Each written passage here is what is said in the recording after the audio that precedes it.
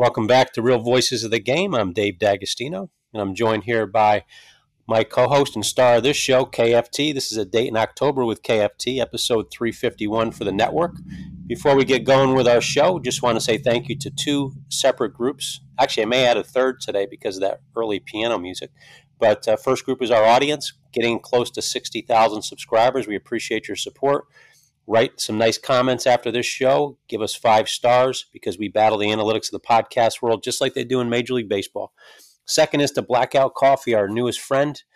They loved our vibe. They love baseball, and they love that we love coffee. So Blackout Coffee, their slogan is be awake, not woke. And they have given our audience 20% off at the register for any amount of coffee they want to purchase. And they said pass it out to all their friends. So they're 20% off the purchase. If you type in capital DAVID, so all caps, David, my first name, followed by the number 20, you get 20% off your first purchase, and then you'll get 15% off in perpetuity. So I love friends that love our vibe. I love friends that love baseball. I love friends that love coffee, and love friends that give our friends discounts. So I want to thank them as well. And then you heard that little piano rendition there. I want to thank Tanner and Peyton, our two middle children here. They did a little piano for a guest we had last night, and they said, hey, can you play it for Kelly this morning, see what she thinks. But we had Ken Levine on last night, producer, writer for Cheers. So you're the back end of a doubleheader for Ken Levine from Cheers, a show that we both watched as kids.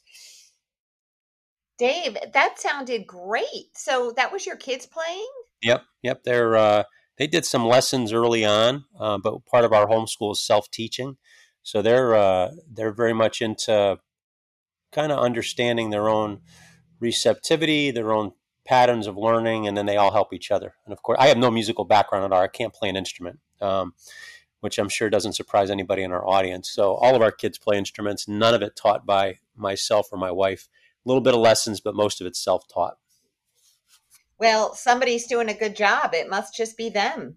They're doing good. Yeah, they take our learning strategies and styles and they apply it to pretty much anything. And they're confident now. They don't need, which I want them to be, confident that they don't need others to teach them things, that they can learn whatever they want on their own. So that's a great skill to have. So I'm happy they picked up music. So it's a skill set that I never got into, but I'm glad they enjoy it, and we try to encourage it as much as possible. So thanks to them. For Ken laughed, he loved it, and then they said, "Well, play it for Kelly." So let him know you liked it as well. Thank you. Yeah. So we got a full show today.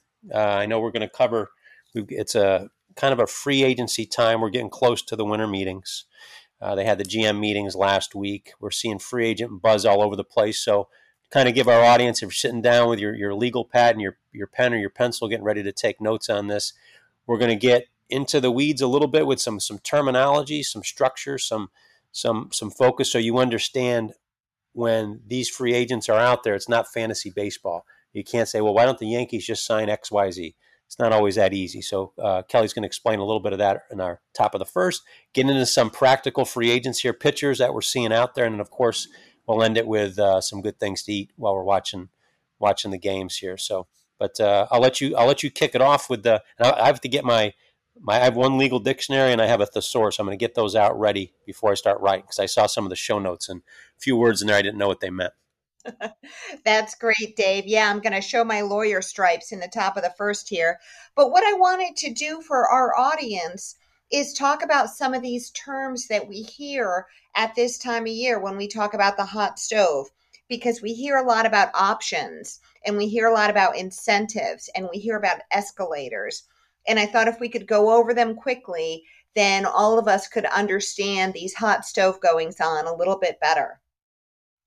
So the first thing I wanted to talk about were options. So you have player options, club options, mutual options, and vesting options. The player option, you're hearing it all around this time of year. You'll hear, Michael Wacha opted out of his contract or something like that. So the player option at the end of the contract is also called an opt-out. It's an optional year that is triggered at the player's choice. So he just decides to exercise the option. And he can either stay on the team and take the guaranteed sum, or he can decline the option and test free agency. The club option is when the club gets to decide. It's exercised at the club's discretion. it usually comes with a buyout that the club has to pay if it declines the option. And the buyout is an interesting little contractual tool because if the buyout is sizable, and the buyout is what the club has to pay to the player if the club does not exercise the option. But if the buyout is sizable, it's leverage for the player because a club might overpay to exercise an option rather than pay a big buyout and not have a player to show for it. So, way back when the player signed this contract, if the player or the player's agent did a good job of negotiating a big buyout, that's actually a significant factor in whether or not a club exercises its club option on a player. And then you have the mutual option, which is when both the club and the player have to agree to exercise. And Dave, we don't see these exercised very often because usually if a player had a good season, he wants to test free agency. And if he didn't have a good season, the club doesn't want him back. So there are mutual options out there, but they're just not exercised very often. Yeah, it would take two sides. Probably a guy having just a good enough year to pique interest, and a team needing that skill set for at least another year or two to have that mutual interest. And the odds of both sides getting along to that degree, you got a better shot at seeing Kumbaya in a kindergarten class than that happening. So the those are the main kinds of options, but there are a couple of interesting ones that I thought would really come into play, especially with Shohei Ohtani, who's going to be our first when we get to the main segment. He's going to be the first free agent pitcher we talk about. So there are vesting options, and that can also be called an incentive. And then there are also escalators. So the vesting option or incentive is an option that's guaranteed if the player achieves certain performance thresholds, something like plate appearances, um, starts for a starting pitcher. And these vesting options, if the target is achieved by the player, then they get the extra bonus or whatever he's promised for achieving this vesting option. And the vesting option puts a lot of power in the hands of the manager because you probably already know this, but the vesting option can't be achieved if the player is not getting enough playing time. So, a vesting option is an interesting way for a club to hedge against major injuries or performance issues, and they become more common as a player ages. So if you have a player and you're not quite sure how he's going to perform, you might put in some vesting options or incentives in there. Is there anybody in our list? I don't want to get too far ahead, but anybody on our list that has that's applicable of those 9 or 10 that we listed? Well, I think that Shohei Ohtani is going to be the poster child for this incentive and these escalators. The escalator is like the incentive, except that it increases the player's base salary in a future year based on meeting certain criteria. For example, with Ohtani, you might see a situation where he is promised an escalator or an incentive if he can pitch because we don't know when he's going to pitch, right? And so a team is going to have to make we can hop right into the main segment if you want, but a team is going to have to make kind of a rat's nest of escalators and incentives to craft that contract. Yeah, because his yeah, and we don't have to go too fast, but I think that's an interesting point we want to hit on because Otani's contract is going to have to be very complicated because we don't know what he's going to be able to do and how soon he's going to be able to do it and what he's going to become long term. And he's in line for one of those ultra long contracts out there. Yes, he is. He is. And you asked about other pitchers we might be looking at.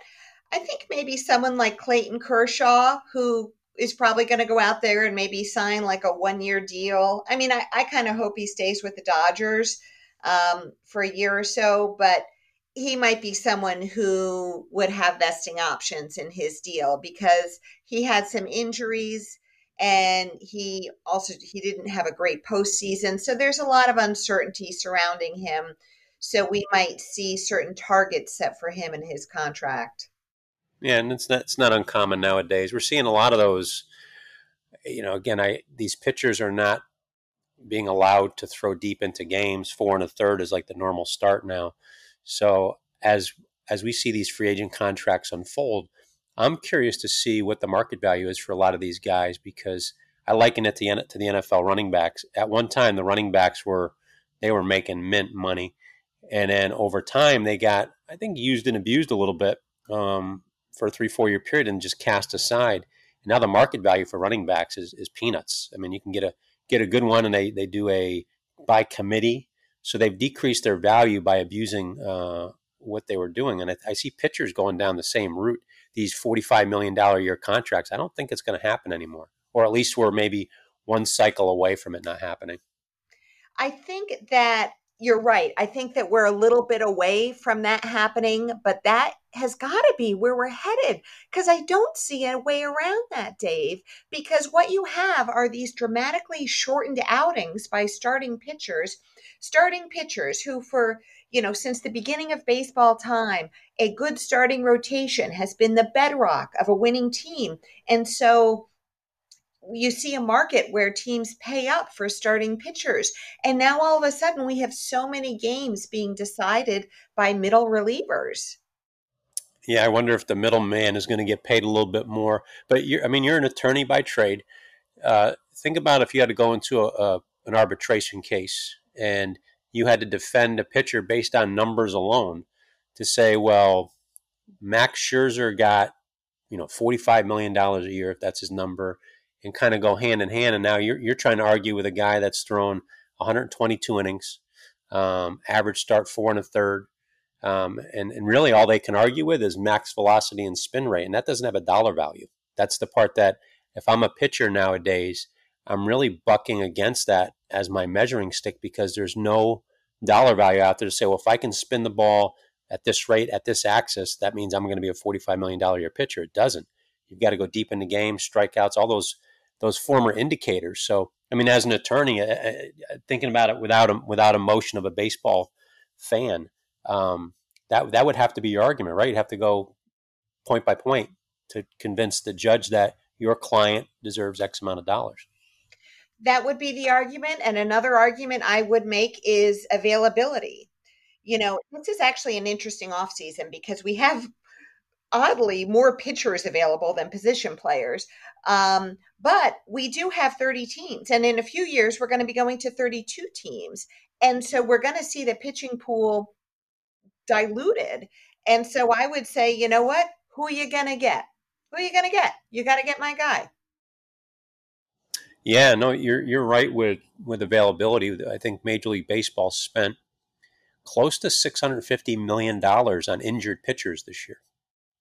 So pitchers who couldn't even kind of take their spot in the rotation, whether it's 1 week, 1 month, or the entire year. So a lot of money being spent on unused talent out there. So we'll see how it goes. I'm interested to see this offseason because I think it's gonna give us a bridge to the future for pitchers' value.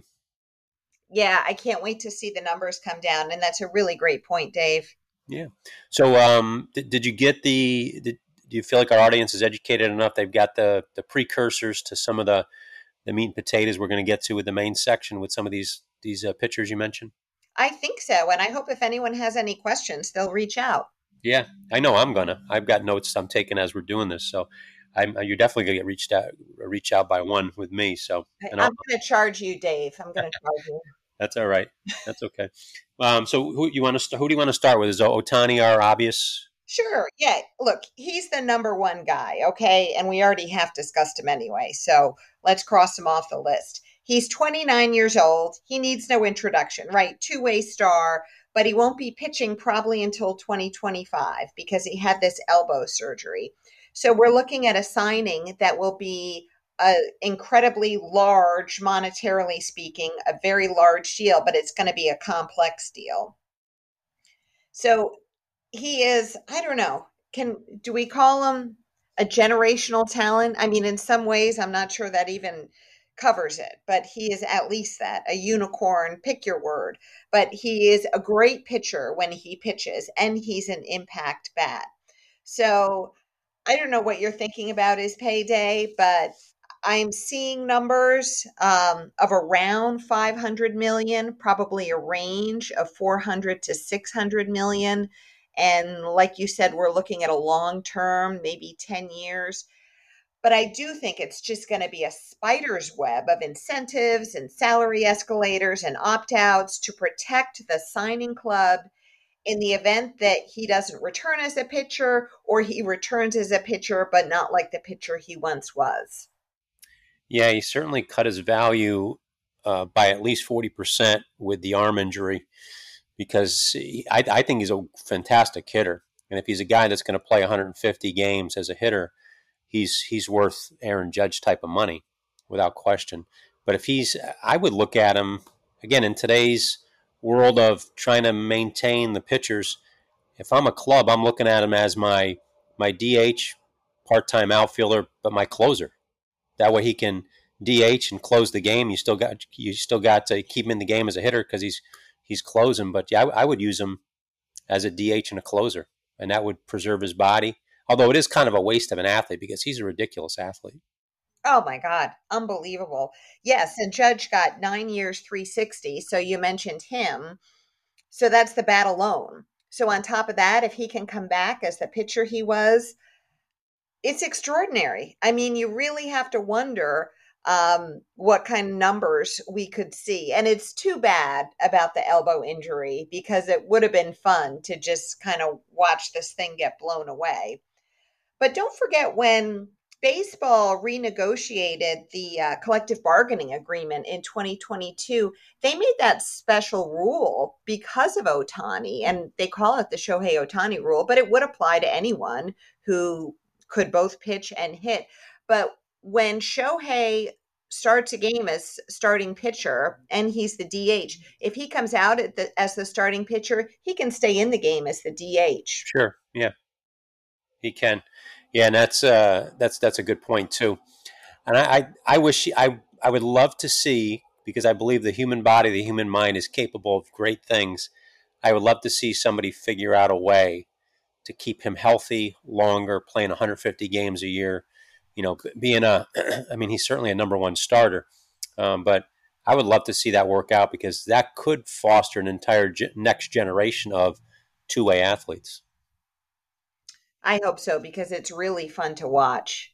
Oh, without question. He's got a sweet swing. He's got great mechanics. It's just a lot on the body with it. So now, are you familiar with the other the young man? I call him young man Yamamoto, the Oh, 5'10" righty pitcher from Japan. Do you count him as a free agent? I guess because he's posting, right? We've talked about posting before. yeah, I do. And he is going to make a huge splash. He's really good. Yeah, he's righty. He's only going to be, he's 25 years old. That might be the age of next season because I think they count the age as of June of the year. So June 2024. We saw him in the WBC, and now he's basically one of the top five pitchers eyed this offseason. Yeah, everybody's going after him. The knock on him now, and again, it's an arbitrary knock. Everybody wants to comp somebody, and he's 5'10". They're trying to look at 5'10" starting pitchers, but we actually have, which is ironic, we have Tom Gordon. Flash Gordon's going to be on one of our shows tomorrow. 5'9", 5'10" pitcher, had a nice career as a major league player. So I think that's the biggest drawback. They're putting that arbitrary restriction on him because of his height. It's totally arbitrary. And I'd like to point out that I'm 5'1", so everyone's tall to me. Yeah, and I understand what they're saying. There's a perception on the mound. There's perceived velocity based on height, based on reach. But the biggest stat that I'm worried about is outs. That's what a pitcher has to do. And it's funny how that gets lost nowadays. Right. And let me tell you, last season with the Oryx Buffaloes, he had a 1.21 ERA. He was 16-6 for those of us who still believe that winning a game matters. And he pitched in 23 starts. He's got a variety of pitches. He has poise. He has smarts. So, you know what? He might be 5'10", but I hope that he gets signed on the East Coast because I want to see this guy play. Yeah, we see the Yankees, of course, jumped out earlier in both Otani and Yamamoto. I think that would be interesting to see the two of them on the same roster together. There's a third Japanese pitcher that's come into the mix. We can talk about him at the end, but he's a lefty as well, not as high profile as Yamamoto, but just as effective. But who do you want to go to next? You want to stick with do you want to stick with righties and go with Nola? I know he was at the top of your list. Well, just kind of a little postscript on Yamamoto and Otani and Inandaga. Is that the other one that you wanted to talk about at the end? It was Uh, just to talk about how these, the Japanese pitchers that have pitched in MLB, like they're kind of on a hot streak. Kodai Senga did well for the Mets last year. Before that, we saw Tanaka. Obviously, Otani's great. So, I think this is going pretty well. And it's interesting because the Japanese pitchers have adjustments they need to make when they come to MLB. They have a different ball. They have to pitch on a 5-day rotation instead of 6. They have to travel more because the country's obviously a lot bigger geographically. So there are always questions about adjustments, but so far things are going well. I find it strange, and I've taken a look into this offseason. I'm actually looking at the Japanese baseball development system all the way around, and we're just finishing up some of the hitting stuff with Sadahara O. It's got a lot of Aikido in it, that martial art in terms of his hitting and his flamenco style. But we started looking pitching just this past week, and I'm amazed at how they don't get hurt in Japan. They get hurt when they come over here and they work in our style. You get guys like you, Darvish. You talked about a lot of the good Japanese pitchers, but when they come here, they get hurt. And I'm wondering, I'm hoping to find out what is the disconnect between how they train, because they're not on a pitch count over there. They're not throwing 75 pitches and getting yanked after 4. They're old school style like we used to do here, where they're throwing deep in the games. It's an honor thing. Their mechanics are flawless. And I found out too, they throw bullpens. Not all of them, but a good majority of them will throw bullpens with their weak hand. So they will throw a bullpen with their right hand if they're righty. Who you mentioned the guy that was with the Yankees? Tanaka? Tanaka. Tanaka did it, and so does Hugh Darvish. They both throw bullpens left-handed. They throw them right-handed too, but they'll throw a bullpen session left-handed, and it's for body balance. Because I think that's why a lot of pitchers get hurt, just like anything else we do. If you work on only, well, as people have knee injuries, they go forwards all day long. They never work on going backwards, so you have a body imbalance. So I think they're ahead of the curve in a lot of stuff, but I'd love to see some of them come over and just stay healthy. That is really fascinating about throwing with their other arm in the bullpens. And about the pitch count, Yamamoto, in his last start for the Buffaloes, pitched 138 pitches. That's 2 games for our guys over here. Right. So, but yeah, so no, I'm excited to see him. I hope somebody's going to look smart. He's going to get outs, and I do like the other kid too, Imanaga. I think if I'm mispronouncing it, Shota Imanaga. Am I saying that right? Your guess is as good as mine, but yeah, I've pegged him. He's with the Yokohama Bay Stars, Yeah, and he's a lefty as well. yeah, good. He's a good lefty pitcher. A little different style, but yeah, I think he's being earmarked as a 3-4 guy in a rotation, which is great. They could use 3-4 guys that can eat up innings like that. So, well, what about Aaron Nola? We had a lot of buzz around here this morning actually about Aaron Nola. There's a couple of clubs that came out of the woodwork and are really pursuing him hard. The Braves and the Cardinals seem to be the front runners in him. But give us a little bit on Aaron. Yeah, I think the Cardinals need pitching. I think they're gonna be out there on almost all these guys trying to get someone. But Nola is a free agent off the Phillies, as we know, and he could re-sign with the Phillies. I know Rob Thompson has said very favorable things about him. He had an up and down year, but he was good in the postseason. And Dave, he's a workhorse. He has provided at least 180 innings in the last 5 seasons. And his last missed start due to injury, this blew me away. May 2017. Last time he missed a start because of an injury. Yeah. He's what was he? He was a 2014 draft pick, and what's it? 235 starts over the last 9 seasons. And I'm reading this. He's 30, but since 2018, he ranks number one in the majors in starts, 175 starts, which is what you want in your number one. And he's a close second in innings. We all know Garrett Cole is an innings eater.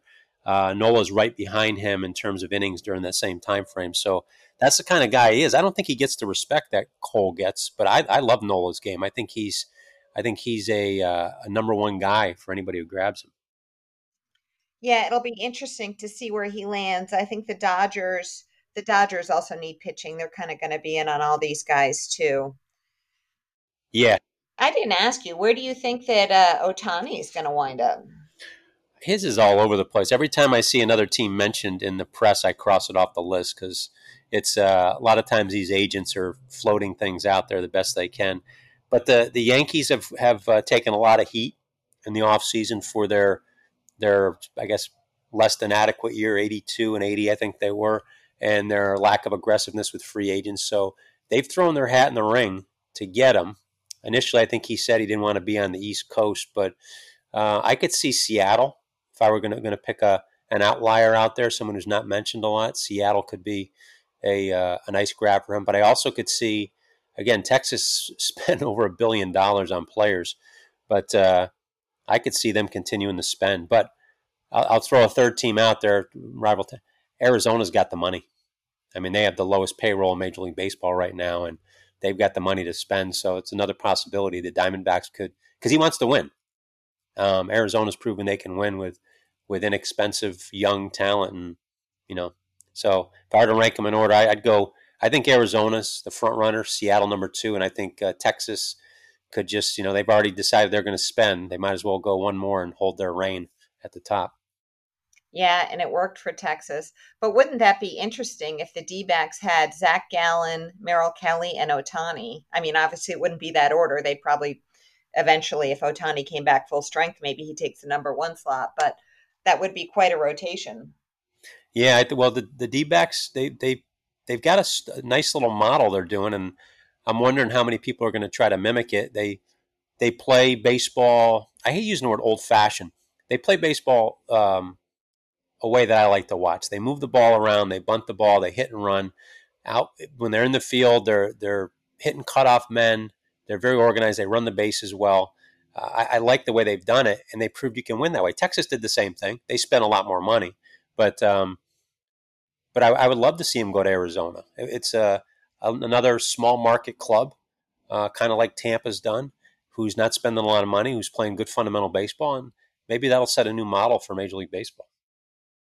I hope so, because it's fun to watch good old fashioned hustle. Yep, that's it, and they got rewarded for it. So, what about the big lefties? We got a couple big lefties: Blake Snell and Jordan Montgomery. Oh, yeah. Boy, Montgomery. Obviously, member of the world champion Rangers, but Yankee fans still have broken hearts from having lost him at the trade deadline last year to the Cardinals. And then, of course, he went to Texas. He raked in the postseason, and he is going to get a good contract, and he deserves it. He's quietly become one of baseball's most effective and durable starters. Yeah, and he wants to come home. He's been very vocal about wanting to come back to New York. So I don't see anything preventing that other than New York not wanting to open up the pocketbook. But front line of Cole, Montgomery, and who is there? Who would be their third? Nestor? Nestor or Rodon if he's healthy. I mean, they spend a lot of money too for guys not to pitch. So on paper they've got a nice rotation, but bringing Montgomery back into the mix, him and Cole would be nice. You look at two guys that could throw 200 innings for you. That's what you need to win. Right. And as a lefty, you face a lot of lefties in Yankee Stadium. So that would be a good place for him. Yankee fans would like him back. But then I can't help but think that if the Mets or the Red Sox signed him, the Yankee fans would go insane. Yeah. It would definitely give them a target to be insane. They go crazy every morning when they wake up, but they would certainly be targeted. I don't think Cashman can let this one get away. He already gave it away once to get it back would be a little bit strategic because he did get pieces for Montgomery, but to get him back would be phenomenal. I'm putting my money on Montgomery back in New York, and then Snell I can't figure out. He's been productive, but he's not the same type of workhorse you would say Montgomery is. He had an instance where he's been taken out of games early.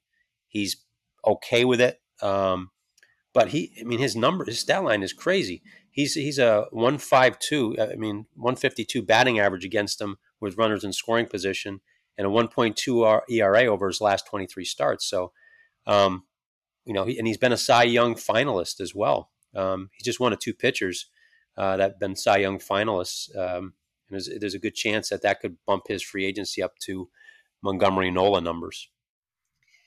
Yeah, it was interesting when I was looking at Blake Snell. I made a really bad pun in my head. And so to torture all our listeners, I will share it with them. He has redefined the word walk year. Yeah, right. He gave up a lot of walks. 99. Led the league in walks last season. Yep, 99 walks last year. So, and sorry, but like you just said, he rarely stays out past the sixth inning. And I think that's because he goes to so many full counts that they just yank him by the time he starts flirting with the sixth inning. No, you're right. And this is the word that gets all coaches in trouble. And I guess in professional sports, the GMs, there's so much potential there. And potential, I used to joke about, that should be a 4-letter word. It's a bad word, and it gets you in trouble every time. So I'd love to see him get turned loose for the next 3 years. Somebody spend the money, turn that lefty loose, and just let him go. To me, that's a great sign for Boston. Frontline starter. He stays in a familiar league with the AL East, and they need some help all over the place. I wouldn't like to see him go there because I rarely root for Boston. But I think baseball's better when the Yankees and Boston are good. It is. It's so much better. And I have this theory that it would be great if we could just do the hot stove by time zone, because I get to see the East Coast teams play most often. So I'd like all the good players to sign on the East Coast, and the West Coast can have all the bad players. Yeah, right. That's a new definition of East Coast bias right there. Right.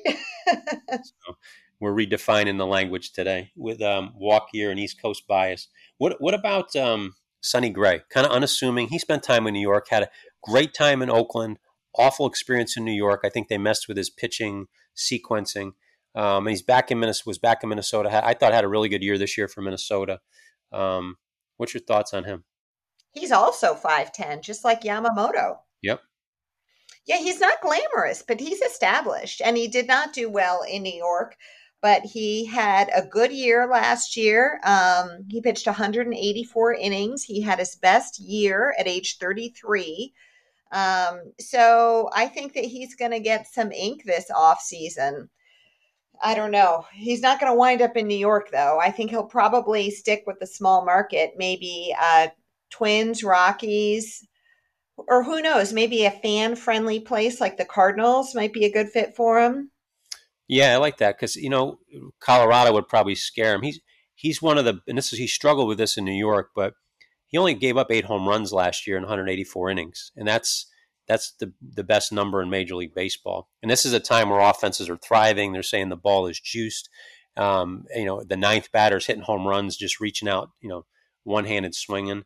And Gray's another guy like we talked about. He takes the ball every 4 or 5 days, 32 starts this year.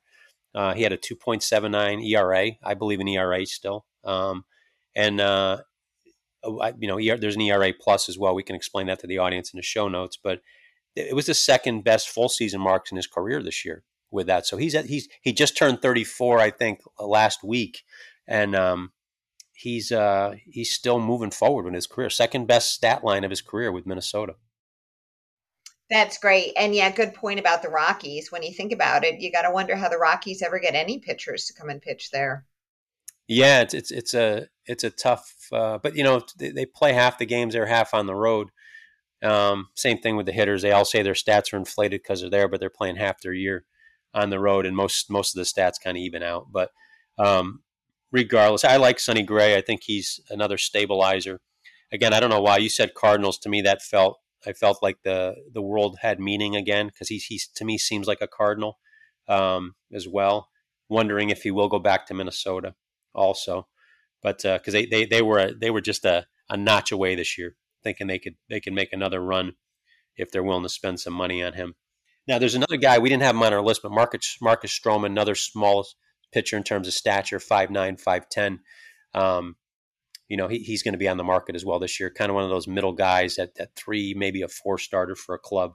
But it just kind of gives more credence to teams that are not willing to pay the money for Yamamoto because of his height. So there Yeah, are, Marcus opted out of the Cubs, so he's out there too.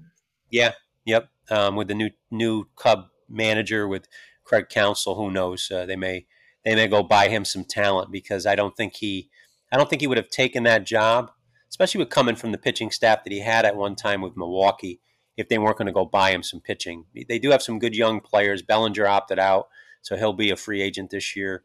I do like some of their young talent, but they're going to have to go get him some players and start with pitching for him to be happy. And he should be happy anyway with $8 million a year. But what about the big lefty out in L.A., Kershaw? Yeah, I got a soft spot for Kershaw. He's a future Hall of Famer. He's obviously been limited over the past 3 years due to injuries, throwing about 120 to 130 innings per season. His health is a big issue, but he had a good regular season this year, and then he got shelled in the playoffs, and it's not the first time that's happened. But hey, you know what? He's a great pitcher, and I can't say a bad thing about him. He'll probably look for either a 1 year deal somewhere, maybe stays with the Dodgers, or I thought that he could maybe do a 1 year deal with the Rangers because that would be his hometown, as I understand it, or he just retires. I don't think he will retire. I think well, see if he was going to pitch a full season, I think he could command because we tried to do a ranking. Tanner and I will come out with a ranking later this week of the top 10 free agent pitchers. I had him ranked 10th, and if he wasn't injured, I'd have him ranked in the top 4. He's when he's healthy, obviously he'll take the ball and go deep into games. He does not want to come out. He keeps that ERA down there. He can be very helpful to a young pitching staff at the age of 36. He's a warrior. But you said the magic word, Texas. I know I threw out there that Otani, Texas, but I think I could see Kershaw going to Texas. Mhm. I think that's another veteran guy when their other two get healthy. Imagine facing that trio, a healthy trio in Texas in the postseason next year. So I'm putting money on Kershaw to the Rangers. All right. Wow. There we go. We got And we money on it. in the era of shortened pitching starts, though, we talked about relievers a little bit, maybe improving their value. We do have Josh Hader out there, big lefty, was with Milwaukee for his entire career before getting moved there. But what are your thoughts on Hader? Yeah, lefty closer. He did have a bad few months in 2022 with the Brewers, and then they traded him to the Padres, but then he got good again. And generally speaking, he has been dominant outside of that bad 2022 stretch. So you have to wonder what his future holds. I would think that he would get the kind of money, close to the kind of money that Diaz got with the Mets. That was 5 years, 102 million. I would think Hader would be in that territory. How about you? Yeah, no question. They all go through a stretch, where they're because the relievers are out there going max velocity for, and again, the old relievers like Goose Gossage, he would go 2-3 innings sometimes. Our relievers nowadays, an inning is about max for them, but Hader's still one of the best in the business. And all relievers go through hiccups. The best thing about him is he has short-term memory. You got to have that. He's powerful fastball, and I don't think there aren't the reliever is so important now. I guess I'll just leave it at that with the way the game's being played nowadays. So I think Hader's going to probably eclipse Diaz in terms of salary. Okay. At least annual salary, I'll say. Yeah. And you think he'll get 5 years somewhere? I have him down as 29 years old. Yeah, he's 29. See, a lot of these pitchers now, right around that age. We talked about Snell is getting up there. We talked about Montgomery. There's another pitcher that's on our list that Tanner and I put together, Eduardo Rodriguez, Detroit Tiger. He just turned 30, so it seems to be the magic age where these agents are trying to tip the scales with the contract. So I could see him getting 4 with an option uh, for the 5th, whether that's player option, team option. That's not up to me. It's his agent. He's got to wiggle and waggle that depending on his confidence in his client. But yeah, Hader's a home run to me. He's a proven closer, and anybody that gets him, you can basically just shut down the ninth for him. I think he's tops in the game right now, and even in spite of his little hiccup there.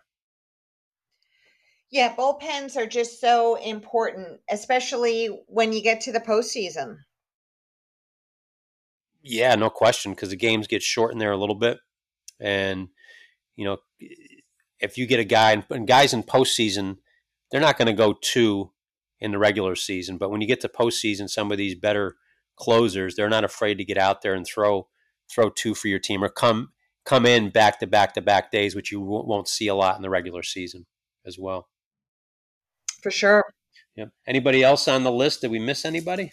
I think those were, my top billing for pitchers this free agent class. And I love the hot stove. I think especially if your team didn't do well in the season prior, you especially like the hot stove because you're all geared up like, how are we going to make it better? Yeah. And who is your team? I don't think I've ever asked you. Are you a Yankee fan? I'm born Yankees, married Mets, Dave. So this is kind of how it goes. Yeah, I grew up being a Yankee fan, and I am happily married for 26 years now. And my husband Tom is a Mets fan. And as it goes, I am actually a bigger baseball fan than my husband. And so to get him to watch baseball, I would always say, well, we can watch the Mets. We can watch the Mets. And so lo and behold, it turns out I love watching the Mets. First of all, they have a fantastic booth. Gary, Keith, and Ron are so good in that booth. They teach me something every time I listen to them. And that is, in my book, a huge compliment because I want to learn. And they always teach me something about the game. And I also like watching the Mets because they're kind of a quirky, streaky team, and they've always had that personality for as long as I've been alive. So I just enjoy watching them. Yeah, I like Keith Hernandez as well in the booth. Darling is really good too with pitching explanation. With so with those two teams there, you got that we talked about 10 pitching free agents. Who would be on your wish list for the Yankees realistically, and what about the Mets? I think realistically, Yamamoto, there could be a big fight between the Yankees and the Mets for Yamamoto. I mean, we saw Cashman fly over there and watch the guy pitch a no hitter. So he is clearly interested. And, as it goes in these off seasons, the Yankees historically, if they've had their eye on a big free agent, they kind of usually get their guy. But on the other hand, now Steve Cohen owns the Mets. So that's going to be some real competition for Yamamoto, as there should be. He's so good. So hopefully he winds up in at least one of those two clubs because I want to watch him every 5 nights. Either way, your house will be happy if he lands there with your prediction. Anybody? And I know Montgomery. We talked about probably going to the Yanks. Anybody else you see coming to the Yanks or the Mets? Of these guys, I don't think so. I mean, I'd love to say Otani, but my personal opinion is maybe the Mets have a chance. It seems like you thought he had more of a chance to go into the Yankees. For Otani, I had in this order: Rangers, Mariners, Dodgers, Mets. That was my prediction in order for Otani. Yeah, boy, the Rangers are spending without question. So we were both the same on the Rangers. And again, I don't know if the D backs will open up the pocketbook at all for this, but they certainly have the money to do it. I'd love to see them take a shot, feel that hurt from not winning this year, and see Otani as maybe one of the answers to push him over. Although that would take them away from their model, which we kind of hope they don't abandon too much too early. So, well, good deal. Well, what do we get to our last segment here? If you're ready to move on to that, with what's good to eat? What are we eating these days? Well, yes, normally it's what's good to eat while watching a ball game, but as you know, we're going to have to improvise a little bit here over the off season, and it's still the hot stove. And of course, next week's Thanksgiving, Dave. So we have to have a Thanksgiving episode because there's a lot to be thankful for. And I go to my brother Tom's house for Thanksgiving. We call him Tommy. And so Tommy makes the best turkey. And the reason why it's so good, I think, is because of his preparation. He spatch the turkey is what it's called spatchcocked. I don't know if you know that term, but it's when it's kind of cut down the middle and you lay it flat. No, I never heard of that before. Yeah, and what that does, because he cooks it on the big green egg, it creates kind of more surface area so that skin can really spread out and get crispy. I mean, he brines it, he rubs it in butter and some spices, and then he grills it on his big green egg, and the skin gets so crispy, Dave, it's like a potato chip. And this is important because the best thing about my brother Tommy is he lets his three sisters steal the skin as he carves that turkey. And that is what good brothers do. Yeah, no, that's a favorite in our house too. The skin with that, so good for him for doing that. He does the cooking. Does he do stuffing in or stuffing out? He does a stuffing in, and then my sister Katie makes delicious stuffing. And my brother Chris also makes a delicious oyster stuffing. So they bring those on the side. That sounds good. Sounds good. Well, Yeah. good. Do you do a turkey? We You do. We cook? do. I do. I cook? No, no. we it's kind of a collaborative effort. This year, I think our daughter Peyton, who is 12, is going to take on leadership role with the cooking. That's kind of one of the things she does for homeschool, and she's getting very sophisticated with it. So she's asked to take on the role of turkey. She's going to make two pies, and I think the our other children are kind of figuring out ways they can help and support her with it, and then they're obviously giving their suggestions as to what they want. And then we have my in-laws just moved here a few months back, so we'll have them over here. They live right around the corner now, and then my mom always flies in for Thanksgiving time and stays a few weeks down here. We get very popular when it gets cold up north. We're like the Holiday Inn down here. We get popular from October until about end of April, and then we don't hear from people until August when it's beach time, and then in between. But yeah, I think we got to figure that out this week. It's a little different ambiance with my in-laws here now, my mom coming down, Peyton taking over the charge with it. But of course, my wife and I just don't turn her loose in there. We'll be overseeing for all those people out there that think we're abandoning our children with this. But yeah, we're trying to figure that out this week. We've got a larger clan this year at Thanksgiving and trying to take inventory of what everybody wants. So, but I know we'll have obviously the pumpkin pies, the apple pies are staple. I'm voting for pecan. I like pecan pie, and big fan of mashed potatoes. Doesn't matter what holiday it is, but I always push for more mashed potatoes on Thanksgiving. So we'll probably have to cook a couple turkeys though with the number of people. I gotta say, every time you talk about the projects that your kids do in homeschool, I am completely blown away. They are so cool. It's good child labor too, by the way, for people Free. that are Yeah, thinking. it's free. Yeah. But yeah, so that'll be ours. We're still figuring that out this week, and in fact, the kids were doing that right before I came in on the podcast. And to our audience too, I've had a bunch of people think that you and I are in the same room because apparently our banter is smooth. So you have that going for you. They said, "Are you guys in the same studio when you're doing the podcast?" And I said, "No, she's 1,000 miles away in another room, and we're doing it off our computers here." So to those audience members that think I'm not telling the truth here, you can verify that we are not in the studio together. We're a million miles away, and in fact, we've never met in person. That is correct. And I'm actually really flattered by that comment. That makes me really happy. And one of these days we are going to meet. Are you going to be down at the winter meetings? Because I'm going to be down there. Yeah, not sure yet. Still trying to figure it out. We've got some with holiday plans, and then we do a scholarship program for kids called One on One. We help kids navigate the recruiting process, and this is busy time now. We had 52 kids sign last week, full scholarships. This was in basketball, and then we have our baseball kids coming up now. So it depends on how smoothly that goes because it takes a lot of it takes a lot of time over the 2 to 3 years we're with them. But the crunch time is when they're down to that final decisions, and we've got to be present for them. So we have about I think we have about 22 baseball kids that are about to sign. So yeah, it depends on that. If we get it done, I'll probably take a drive down there with my wife Allison and Tanner, because they have a catch com down there. They call it, where they do kind of catching some of the top catching coaches in the country do a little get together down there, and run a symposium right before the winter meetings in Nashville. So Tanner got invited. Tanner and I did. So we may try to do both if we can get the scholarship stuff done in time.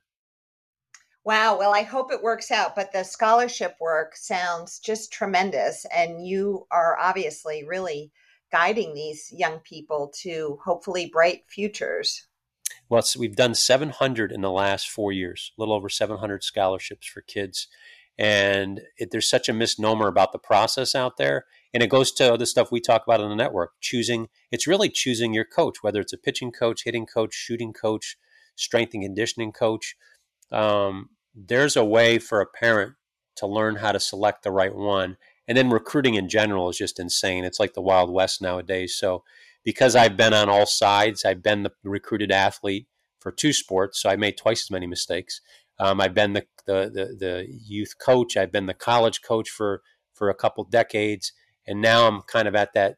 I'm on the parent side of it as well, and I'm on that 10,000-foot view now. So I tell the families, just like any other line of work, I've made every mistake possible. I've been a part of every mistake possible, so I just know it better. I just make sure you don't repeat it, and you turn them into principles and help other people out. So it's been successful. 100% placement rate right now. We've been able to get everybody a spot, and the idea is for kids.